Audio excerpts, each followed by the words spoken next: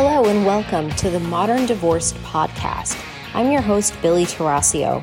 I'm the owner of Modern Law, a family law firm in the Phoenix area. I've been a divorce attorney for more than 15 years. I've got 4 kiddos, and I'm divorced myself. And on this podcast, we're going to cover everything related to divorce, be it legal issues, financial issues, children issues, blended family issues, counseling, mediation, and more. I hope you enjoyed the podcast. Hello there. This is Billy Tarasio with the Modern Divorce Podcast, and I am thrilled to welcome Tammy Haley to the show today. Tammy is a family law attorney here in the Valley located in Northwest Mesa. And she is a fantastic friend, a great practitioner, and I'm so excited to have her here. Hello, Tammy. Hi, Billy. Thank you so much for having me. I'm so excited. I love your name, and I love it so much that when I first introduced you, I merged in Tammy and Haley. It happens all the time. Really? Taylor? I like it. I might use that one. I like it too. Well, Tammy, I am so excited to have you here, and I want to know, you have a great background and a lot to cover. Tell me a little bit about your background. Well, I grew up in Phoenix. I'm originally from New Jersey, which gives me a bit of a mouthy edge when I'm talking to people. But I grew up in Glendale. I went to all Arizona schools. I went to NAU for undergrad. I went to the U of A Law School. I started practicing in 2001. I was a prosecutor. I got a lot of trial experience and then went into family law. That was early in my career. And I can tell you, I was definitely very young. I think right out of law school, practicing family law, there was a lot of emotion. And it really wasn't until I started as a guardian ad litem for the Children's Law Center on a volunteer basis that I really got to understand how you approach some of the family cases. Okay, so you were talking about being a guardian ad litem and how that prepared you for family law. You know, you have to see the divorce or the child custody matter from the eyes of the child. And it was not until I started representing kids and hearing from them directly that you find out what's really going on in the marriage. They know everything. Wow. Okay. That's really interesting. And I want to know, what did you learn from these kids? Well, I learned that children can be like little hidden cameras in your life. They might be looking down at their phone or playing their video game, but they are listening and they're paying attention. Some of them can really multitask. And if you have 3 kids and one of them is a multitasker, they're going to be, talking maybe to their siblings about what mom and dad had said or what mom and stepdad had said. And so it really taught me, teach your clients to never have these conversations about the divorce or about court anywhere near the kids. They need to be insulated from that. They don't deserve to be dragged into it. So when you were a GAL or a guardian ad litem, these were all on high conflict cases, right? Absolutely. I was court appointed through the Children's Law Center, which is part of the volunteer lawyers. So it was part of my pro bono hours, and we got some training from some of the best pro bono or some of the best guardian ad litems that would take us through the process. And really, you're looking to see that the court might have some concerns there is a dependency. Now, this has changed. The court rules changed in, I think, 2006 or 7, where there are no more guardian ad litems in that capacity. It's now a best interest attorney. So the role has changed just slightly, but the experience is probably about the same because you do get a lot of contact with the kids. So what were the big, broad brush takeaways? How do children experience divorce?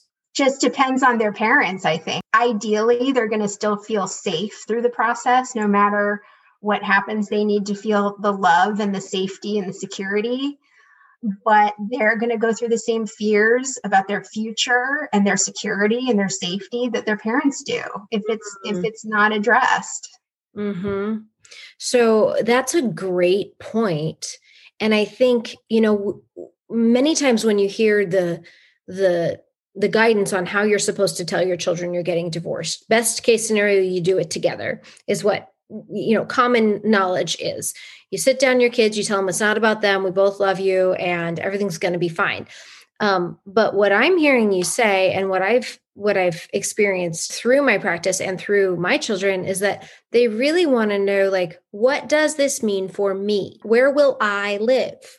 How will I be taken care of? Which is, I think, perfectly appropriate for them to be feeling and thinking, and maybe not something that we affirmatively know to address. Yeah. Where am I going to celebrate my birthday? And which house is Santa going to come to? Yeah. These are real concerns. Oh man, you are so right. And I've never thought about this, like the list of questions that you just posed, and how we should have this as a checklist to just make sure, like, hey, what would Santa do? Like, how would that work? And what a great idea. And just, it's so complicated when parents are going through divorce themselves to try to figure out, like, what's in my kiddo's brain. Any suggestions on how to do that better? I think it's so important to make sure the kiddos feel safe and secure and loved. And Santa's going to go to both houses, or whatever. We're going to let Santa know that you're going to be at Dad's at Christmas Eve, and he knows, to leave the presents at Mom's for you, or whatever it is, and just make them feel like their life is not going to turn upside down. I heard on one of your podcasts, you talked about nesting, and that is one of those things that you can explore, or even maybe a modified nesting, or sometimes kids feel really safe at grandma and grandpa's house. Maybe that's where you want to celebrate Christmas, wherever maybe the first year. And I say Christmas, it can be Hanukkah or whatever, celebration. But those holidays are really important for kids, as well as summers. Where are they going to be for the summer? Those are really, are their schools going to change? Are they going to lose their friends? Yeah. So those are all things. Some people might need to consider staying in the same neighborhoods, even though that might be hard depending on the neighborhood, affordable wise. Right. Just to keep the kids in the same school or around their same friends, so they don't feel like their world has just come down. You bring up a great point. It's not just where am I going to live and where am I going to go to school and who's going to pick me up. It's also, what about our family traditions? Because family is so much about rituals and traditions. And so how will that be affected by mom and dad's divorce? And in some ways, I don't think until you start doing it. Right. You have to roll with the punches and keep communicating with the kids and respect them and listen to them and take their cues. If they're having problems in school, you have to kind of look back and look at all these changes that they've had. I mean, it's a huge change for the adult. It's a huge change for the parties. What about the kids? Or, everything from, the celebrations are huge for kids. Yeah. It's like a marker in life. Like, oh, remember that Christmas or that summer vacation. So those are super important. You are so right. And I think it's like sometimes the last thing we're thinking about if a parent's life is falling upside down is how do we create celebrations for kids? But it is a big deal and it's something to keep in mind. I'm really happy that you mentioned it. Now you are a stepmom, which I think is so cool. I'm also a stepmom. And step parenting can be hard, right? It can be hard, but it can be so rewarding. I love my stepdaughter. And yeah, I think it can be hard if you don't follow some guidelines. Well, I want to talk about those guidelines. How old was your stepdaughter when you and your husband got married? She was a little older when we got married. We became acquainted when she was 15 years old. Wow. Not an easy time.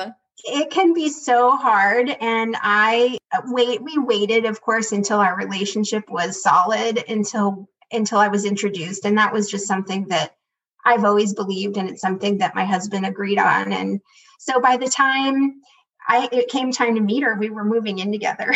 So we wanted to, I think kids get attached. And I think that when you're going to, she had been through 2 divorces. So that's something that, you kind of have to be aware of it. You know, she's been through a lot. Let's not throw someone into her life right away unless it's going to be permanent. Right. So we waited, and when we met, it was wonderful. And she loved my dog. So we're both dog lovers. We have that in common. And, you know, I just don't try to be her mom.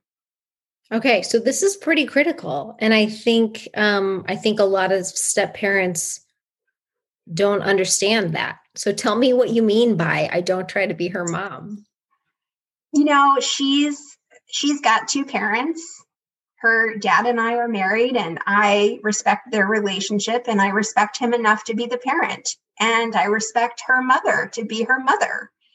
And, you know, we're not, I wouldn't say we're friends, her mother and I, but I think there's a mutual respect there where I respect her, you know, her home. What Katie does in her mom's home is her business. And I don't try to ask these probing questions that some parents do. And she's, you know, what she does at her mom's, if she wants to share, that's great.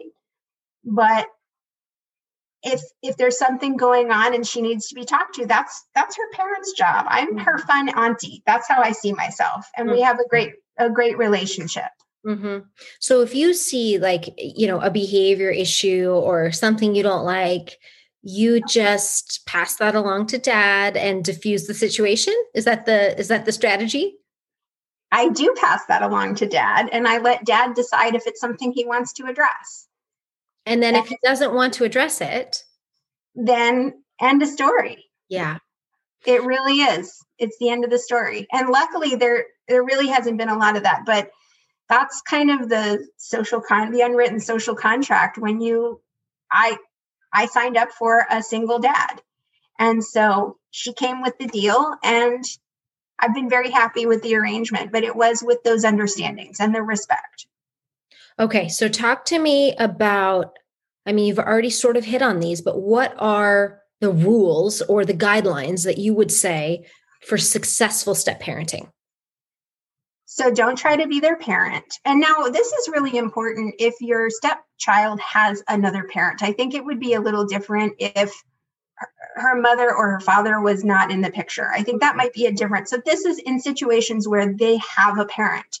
Mm-hmm. You know, reach out to the parent, reach out to her. But in this case, it's her mother. Be nice to them. Offer your help because, you know, you're another adult in their child's life. Offer to introduce yourself. Be there for your stepchild. Like we had a situation where both Katie's parents were out of town and she was at ASU and she fell and hit her head and somebody needed to take her to the emergency room. And so that was me. And so be there as, you know, the other adult that's loyal and is going to take care of what's needed to take care of. So assure the other parent, call me, you know, here's my number. If there's an emergency, you don't have to be friends, but there has to be some mutual respect. Mm-hmm, mm-hmm. Yeah, I really like that. Like be a resource for that kiddo that kiddo can count on, and they can call you and they know that you're going to be there and you're going to get them what they need. And then if that means, you know, if there's other more complicated parent type issues, you just pass it along to the parent. Pass it along. That's the beauty of being a step parent. You get to be the fun one, you know, revel in that. Don't take on a role that's going to make you unhappy. Yeah. I mean, I agree with you. I sort of I have 4 kids and a stepdaughter, and her dad and I are divorced now, but we were married. Her, you know, she's 19 and we were married for 15 of those years. So I consider her my stepdaughter, and it's easier. It's more fun. You don't have to deal with the hard stuff. Like you just get to be a resource. You get to be a mentor. So, I mean, I think it's pretty cool. It is absolutely. And plus, because I don't have my own children, I still have a resource to find out about all the latest pop culture references.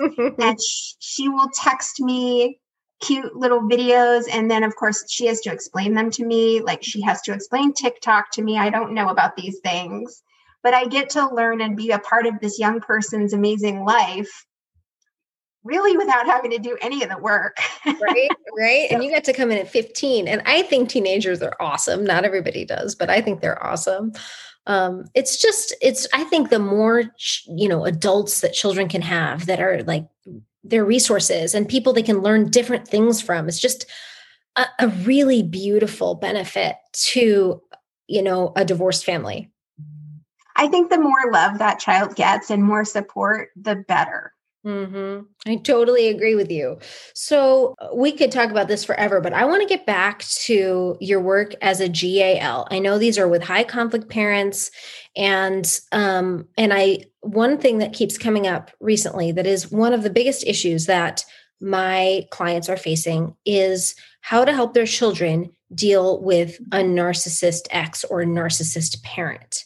Did you see that as a GAL? I did see personality disorders, and that the narcissism is one of them. And there were times when we had to recommend a psychological evaluation. You saw children with parents who had personality disorders, and I want to know, like, from the children's perspective, what that's like and what can be done. So hard. I think, number one, consider getting a professional involved, either a child therapist who understands these issues and can talk to the child and explore their feelings. Because remember, you're not going to want to quiz the child about what's going on at, let's just call it dad's house. Mm-hmm. They're going to need somebody to talk to who understands some of these really subtle, emotional, I'm going to say, tortures or manipulations. That professional should be able to address those. What does that look like? What are some of the emotional tortures that kids have to deal with? And how would a parent know if that's what your child is experiencing or if it's something else? As a parent, you're probably going to know a little bit because that other party treated you that way. And so you're going to see some of the same signs or symptoms. It's so tough, I think, being a child. When you're a child, you need to be the center of the world, not the parent. And so a lot of kids get that, where they're not getting the love and security because so much of the focus is on their parent. So everything is about them. Mm-hmm. A parent, I think a big red flag is when the child knows everything about the divorce and all of the process and when the next court date is. I think that's a sign that there might be something going on personality-wise. That's a great point. We all know that we're not supposed to talk about our kids, but some parents seem to just be unable to help it. And so in your experience, that type of behavior, that type of lack of self-control or lack of self-discipline is somebody who really can't put the kids' needs above their own. I think so. Of course, I'm not a psychologist. I wouldn't be able to diagnose anybody. But it is a red flag to me when they can't control their emotions. Being a parent is the hardest job in the world, and you have to keep your emotions in check. But somebody with a personality disorder might not be able to do that. So in your work as a GAL, I'm assuming that you saw some of these parents be ordered to go get therapy by the court. Ordered to, yes, therapy or at least to be evaluated and then find out. Usually it's going to be the professional, the psychologist that makes a recommendation to the court, and then the court will decide whether to admit. And when these parents went through the recommended treatment, did that make a difference? So in my guardian ad litem work, I was not appointed on the case long enough to really see that through. Mm. And it can be, but as a divorce lawyer, I can see kind of how that works. And sometimes it's not always successful. I think the parent who has the narcissist is going to have to change. They're going to have to be open to recognizing their limitations, their maybe lack of empathy for what their child is going through. They have to want to make that relationship better. Yeah. I read recently that narcissistic behavior does get better with age, which is interesting. I think it was a relatively recent study, but it makes me hopeful that I think most parents love their children and want to do a good job. And I also think that one of the only ways to lose custody is by failing to recognize your children's needs. And so hopefully, when the court says to people, you're going to lose your children if you don't change the way you're acting, hopefully that makes a difference. It's so hard though these days with kind of the direction of how the courts are looking at parenting. I mean, it's a minimally competent parent that gets to have their time with the child. So even though the parent is going to be psychologically not stable, it takes quite a bit. I mean, it has to be a really serious situation for it to come to those consequences. But look at if you look at the effect it's having on the child, I think that is probably a bigger cue. The child is not doing well in school. Their relationships are suffering. They might, as they get older or even now younger, either get into fights at school, or sometimes they might turn to substance abuse, and those kind of things are how it plays out. I know that the effects of having an untreated narcissistic parent can last a lifetime for these little people. And so they become adults that have struggle with their relationships. Mm. They don't feel safe. They don't have trust they don't have that security or trust in their next relationships, or they become codependent. They become completely focused on another person in their life, and they sacrifice their own needs. That's what I see of children of narcissists. Wow. I think, okay, you just said a ton of things, and all of them were really important.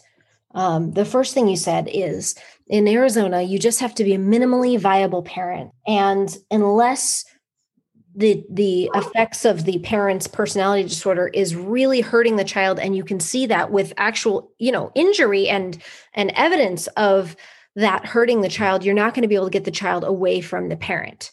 Is that right? Did I understand that correctly? I think that could be a risk. I think that might be when you're dealing with a narcissistic parent on the other side of the aisle. You're going to have to build that case. You're going to need to gather the evidence. It's not going to work. I don't know how you've experienced this, but if you go in and tell the judge, my ex is a total narcissist and he's completely self-absorbed and he, talks about me constantly, there's going to need to be some evidence of this. Mm-hmm. Some judges are very intuitive. I think they all want to be. I think they all want to make good decisions for the kids. But, you have got time constraints and we've got due process that we have to deal with. Mm-hmm. So we've got to build a case, and we've got to look at the school records, or, how are your children's relationships? How are they doing the child might need therapy. What does the therapist say? Well, that's a great point. And that's the next thing I wanted to ask you about. So you said that the possible effects of growing up with parents with personality disorders are an inability for kids to have healthy relationships themselves. They might be unable to attach, or they might be codependent. And I think those are opposite ends of the spectrum. Is that right? I think so. I think I would definitely, if I had a situation that was really serious like that, I would get a psychologist or behavioral health therapist on board to look at all of those things and how is this affecting the child psychologically. Sure. So you're going to need an expert witness if you don't have real harm. If you've got a child who's miserable at one parent's house, which sometimes happens, and reacts by having their own mental health crisis or bad grades or something like that, then it's fairly easy. But if the child is not, if they're simply internalizing all of this, then you may have to have an expert witness that can testify to the damage that's happening.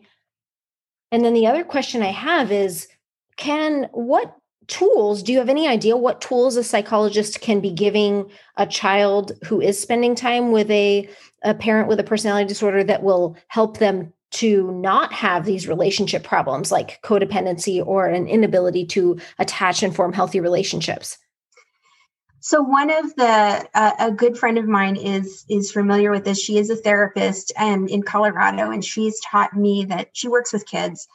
I think her number one thing is self-care and self-confidence for the kiddos, and learning that they can verbalize their feelings in a safe place. And I think that's what she does.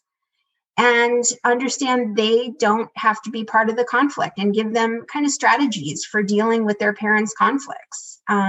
They're not part of it. And I would love to get into that with her more, but that's kind of the strategies I think that they start with, is really is making sure this kid or these kids learn that they need, of course, they don't have to take care of themselves, but their self-esteem really has to be the focus. Sure. Yep. Absolutely. Children who are, really pleasers or really look to outside influences to feel like they're okay are probably at bigger risk than those kids who are born with like, I don't care what you think, I'm fantastic. Those narcissistic kids might be a little bit more insulated. I think they grow out of it a little bit. I think children are supposed to be a little self-centered. Yeah. It's a healthy exploring phase, but when the kids feel like they have to take care of their parents, one of the other big red flags to me is when the child suddenly refuses to go to one of the parents' house. And so sometimes that's the result. It's a controversial, the parental alienation that can sometimes be the product of a narcissist. And I think that's just a huge challenge when the narcissistic parent tries to turn the children away from the other parent, because that person can be the enemy to a narcissist. And a narcissist is going to make sure that, nobody else likes that person because that person's crazy, that mom is crazy, mom's bad, mom was a terrible parent. That's what the narcissist does. And every child wants approval of their parent. Mm-hmm. And if they say, hey, the only way I'm going to get approval from my narcissist parent, I don't think they're thinking this out loud, but is to agree. And if I love mom, dad's not going to like me. He's not going to give me attention. So this is such a hard topic because children either reject the parent because the parent is emotionally abusive and they are setting up a boundary and they're saying, I don't want to deal with that anymore. Or they become manipulated by a parent with a personality disorder who convinces them to reject the other parent for non-logical reasons. And trying to sort that out is one of, I think, the most difficult things that a judge has to do.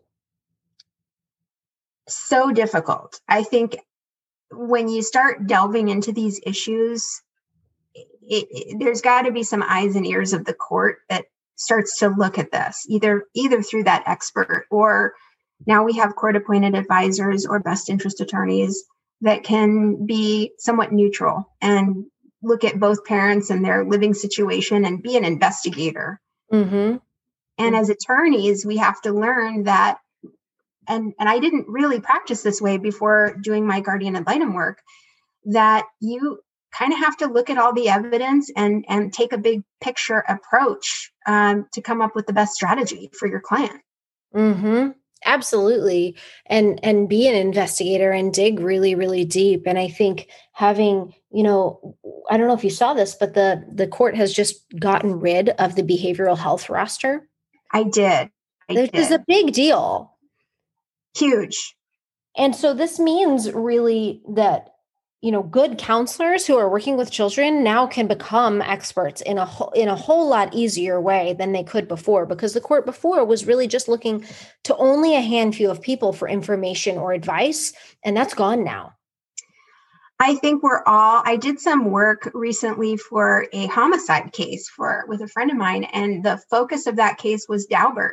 Mm-hmm. And I think our family bar is going to need to become intimately familiar with Daubert. I'm so glad you brought that up. Right? None of our listeners are going to have any idea what we're talking about because we are geeking out on attorney stuff. But I totally agree with you. I had a Daubert hearing in a case not that long ago, and the judge called it wholly unreasonable. And it wasn't even close to unreasonable, but it's because the family court is not used to this. But we're going to have to figure out which experts are qualified and which opinions should get in, because if you can pay experts to state an opinion, you can pretty much get an expert to say anything you want. It becomes a war of the experts at that point. And we it's a little bit harder in family court because we have the same, your judge is also your jury. So they're going to hear the evidence, even though you say this person is unqualified. So it becomes, you have to really, if you really want to geek out, we can talk about the Rule 6 deletion. We can't notice judges anymore. I think that's been proposed. It's totally true. And I know that rule was suspended, that we could not notice judges. So previously attorneys were allowed to file a motion for a change of judge once as a matter of right, without any permission, without any reason. And I knew that was suspended during coronavirus, but are you saying that that's gone? I don't think it's gone. I think there's a proposal that I read it's been proposed that we permanently, basically right now, the way it is with COVID, and they want to make that permanent. Now, of course, I love every judge I've ever appeared in front of. It doesn't apply to me. But it is an issue. And with the experts, I think you could always get whatever expert you wanted. I know I've had, the child therapists testify as fact witnesses, and you can designate them, or you can try to designate them as experts, but it wasn't really done that much. I think you're right. The behavioral health list was we leaned on that. Yeah. And I think you could bring in outside experts, but I think that they were never appointed by the court. And at least in my experience, they were never appointed by the court unless they were on the list. You're right. Right. Unless you proposed it and the other party agreed to it, it was very rare. Yeah. Yeah. So, this will change a lot. It will. And another thing, as a parent, and I think as an attorney, if you do have somebody off the list, there are a lot of therapists and psychologists that do not want to testify. It's a little bit like a home appraisal. You've got your real estate appraisers that don't want to go to court or testify. So that's important that you have that conversation. Hey, can I call you as a witness if you do this evaluation? Because some of them do not want to do it. You're absolutely right. And then some of them might be fantastic at their craft, but be terrible at testifying. And that's not good for your case. So it's a situation where you either have to invest in some coaching for them to learn how to testify, or you have to not only pick a counselor who's really, really good, but also a counselor who can articulate themselves very well in front of a court. Somebody who, yes, the court will also trust and believe and take their recommendations. Otherwise, it can be many thousands of dollars not used in the best way. Right, right. Or think about like what no psychologist has ever, well, unless you've been an expert witness before, you have not experienced what it's like to be cross-examined by a lawyer, where they take your work and rip it apart. And that's our job. But if you have a psychologist who caves, who's like, oh, yes, you must be right, I made a mistake, that would be really bad. Exactly. It's going to be a challenge for lawyers because I think we either know somebody who knows the expert or we know that expert ourselves. And so we kind of know what to ask or maybe what their soft spots are. But the whole universe of experts is going to expand for family lawyers in a big way. Absolutely. So, it's going to get exciting. I think it's going to be very exciting. But hopefully, I think if they expand that sort of universe of options, then maybe the competition will go down. Maybe the prices will go down. I don't know. Ooh, that's totally true. And at least what it does is it opens up availability to clients, because a lot of clients felt like they had already seen all the experts, or that experts were just recommending they go talk to other experts on the same list. And so it really does open up the availability of people who can come in, and you might even be able to work with people now who aren't in the same geographic area, as long as they're licensed here. Since we are online, it really opens a lot of possibilities. It does. It even opens more possibilities when there's a relocation case, because you've got more options, and maybe the court's going to be more open-minded. Now, I read somewhere that the court said, "Hey, we never suggested by having this list that we endorse but that was the effect. It was. You're absolutely right. Do you think you'll now sign up to become a best interest attorney, or are you totally in private practice? I have not done best interest work in quite some time. I am in private practice right now. I would not rule it out in the future. Of course, that would be as a best interest attorney, or some attorneys are court-appointed advisors. So I haven't ruled it out. But right now I do strictly practice divorce law just for the parents. I really, or for the parties. I haven't represented children now, but it still guides my practice in such a big way. Well, Tammy, we will put your contact information in the podcast notes so that people can contact you. Thank you so much for your time today. I really appreciate it. Billy, this was so fun. I love talking about these issues with you because you're so up to speed on them. It's been a pleasure. Thank you. Pleasure to talk to you too. We'll talk soon. Okay. Bye. Bye. Thanks so much for listening to the Modern Divorce Podcast. Remember, anything you've heard today or anything you read online is not the replacement for actual consultation with an attorney and does not create an attorney-client relationship. Even if you called in and we spoke to you, you are anonymous and we don't have your details and you have not become a client of Modern Law. However, we would love to speak with you, or you should seek out the advice of legal counsel or counseling or any other expert near you. And if you have an idea for a show topic or you need to speak with an attorney in Arizona, you can reach me at info@mymodernlaw.com.